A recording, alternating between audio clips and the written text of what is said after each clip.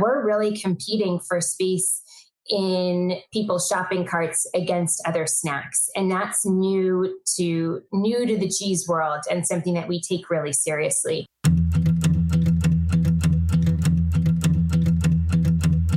I'm your host, Dave Knox, and this is Predicting the Turn, a show that helps business leaders meet their industry's inevitable disruption head on. Welcome to another episode of Predicting the Turn. Today we sit down with Alana Fisher, who is the CEO of Wisps. Alana, welcome to the show. Thank you for having me, Dave. Hey, I'm really looking forward to the conversation. I want to start off with the story of the brand. How did the business get started? Wisps is a pure cheese crisp, and it's a really simple concept. We take grated cheese and we bake it in an oven, and out comes a wisp on the other end. And I wish I could say that this concept was mine or that I came up with it, but that is not true. Italians have been making this product in their home ovens for generations. And if you've had, or for anyone who's listening who might have had a salad with a sort of Parmesan crisp on top of it, that's called frico. And anyone can make it in their homes. You just grate Parmesan cheese, bake it in the oven at 350 for 10 minutes, and out comes a delicious, crunchy sort of cracker that's made purely out of cheese. Those are absolutely phenomenal. The problem with those is that they have a shelf life of 10 to 20 minutes before they get oily, hard, or really chewy.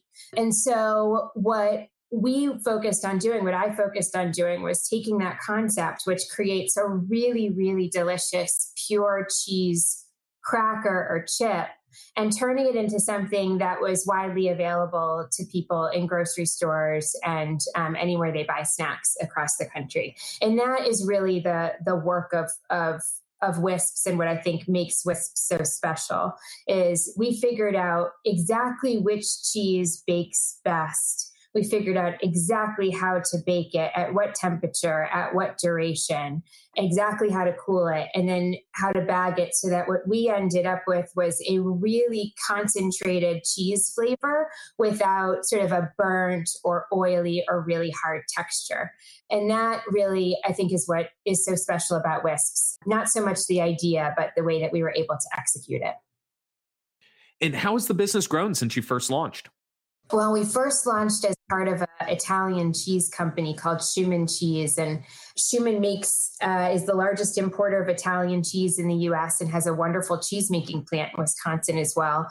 And we launched Wisps really as an additional item that our cheese sales team could sell.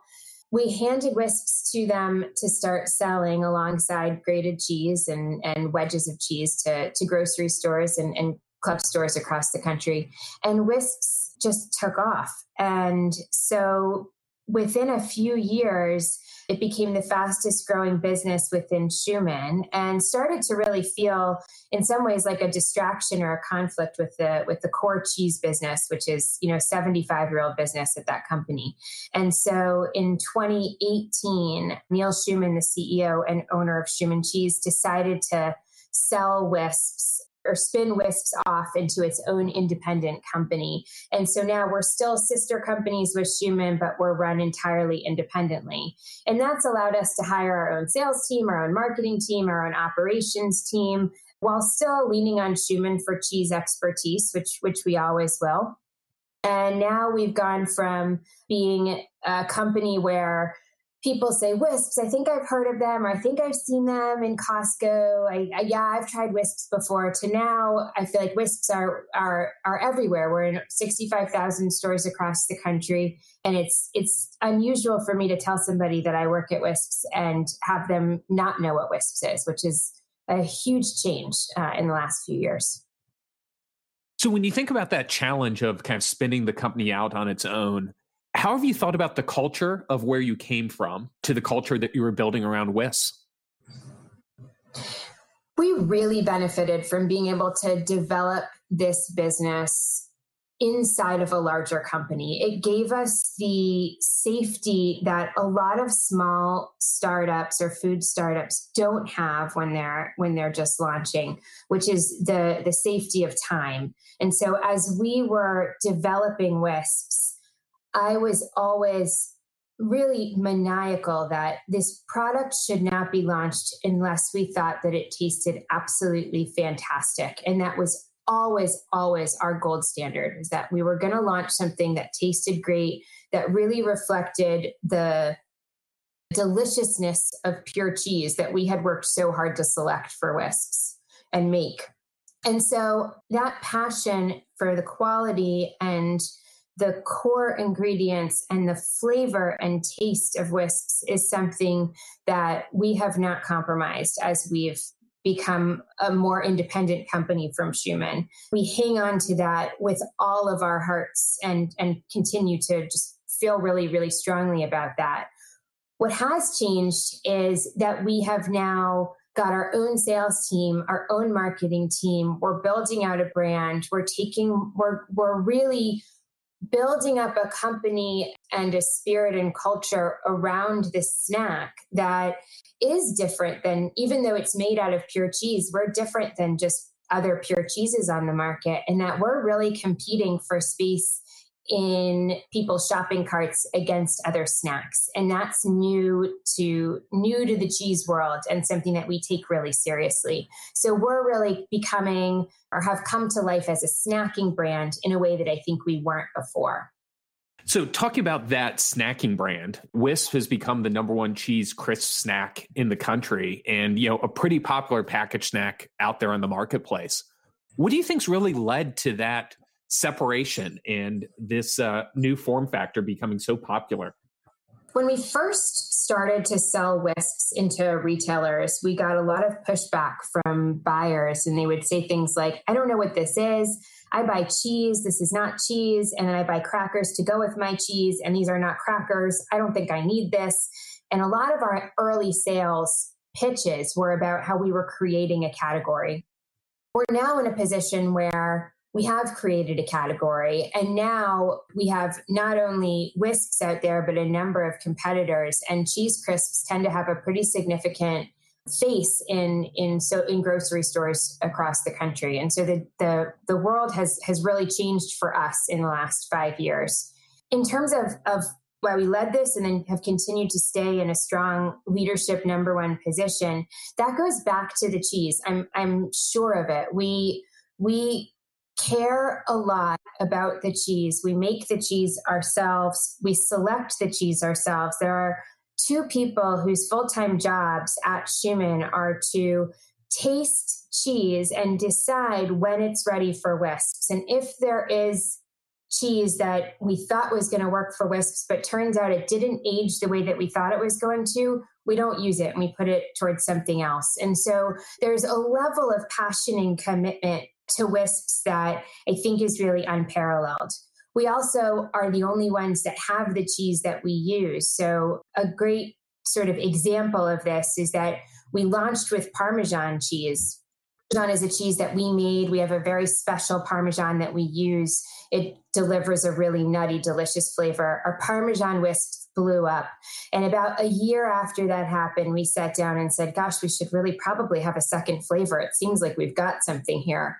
And, you know, I joke that it was the fastest PowerPoint I ever put together, because to figure out what your next flavor should be, it was so clear that it should be cheddar. You know, the American snack on cheddar cheese snacks, you know, Cheez-Its, Goldfish, you name it, every single cheese snack in the country is cheddar.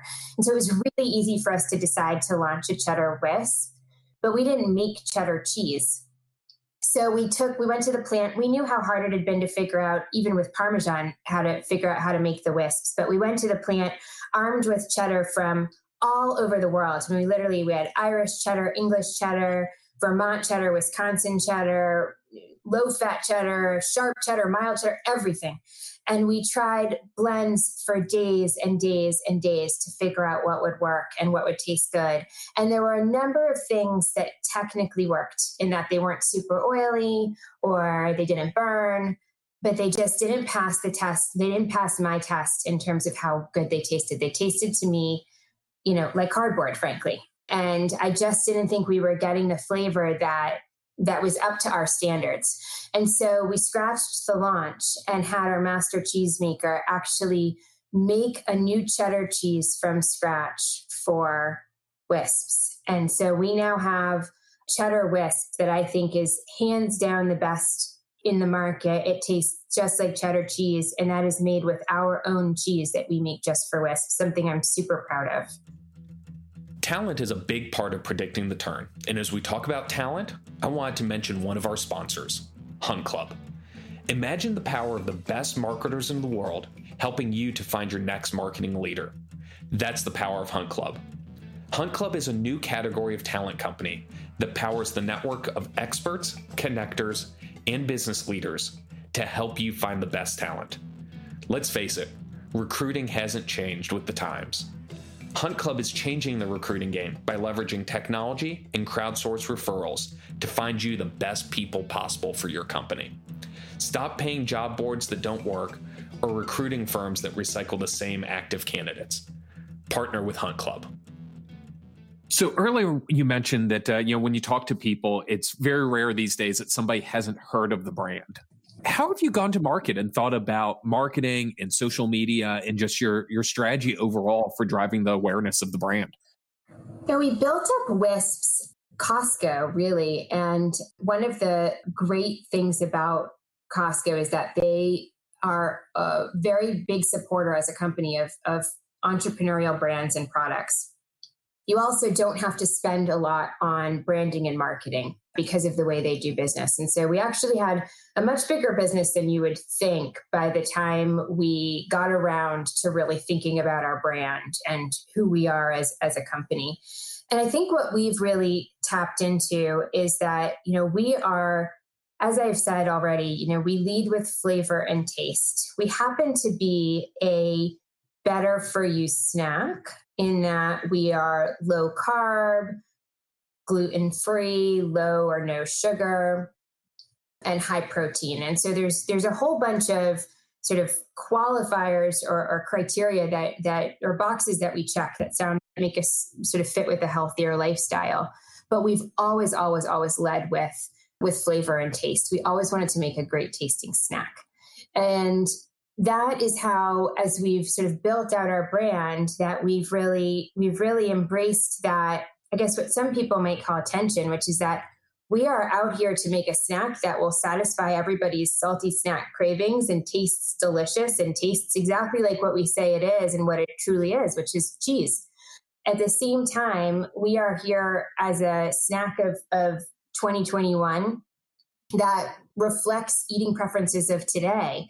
And we are better for you than the snacks that we grew up with, although we all are nostalgic and passionate about those cheese snacks that we grew up with. I was a passionate Cheez-It consumer as a kid and still am. I still love Cheez-Its today. And I think what I wanted to deliver was something that tastes as good as a Cheez-It, but doesn't have that, paragraph length ingredient deck.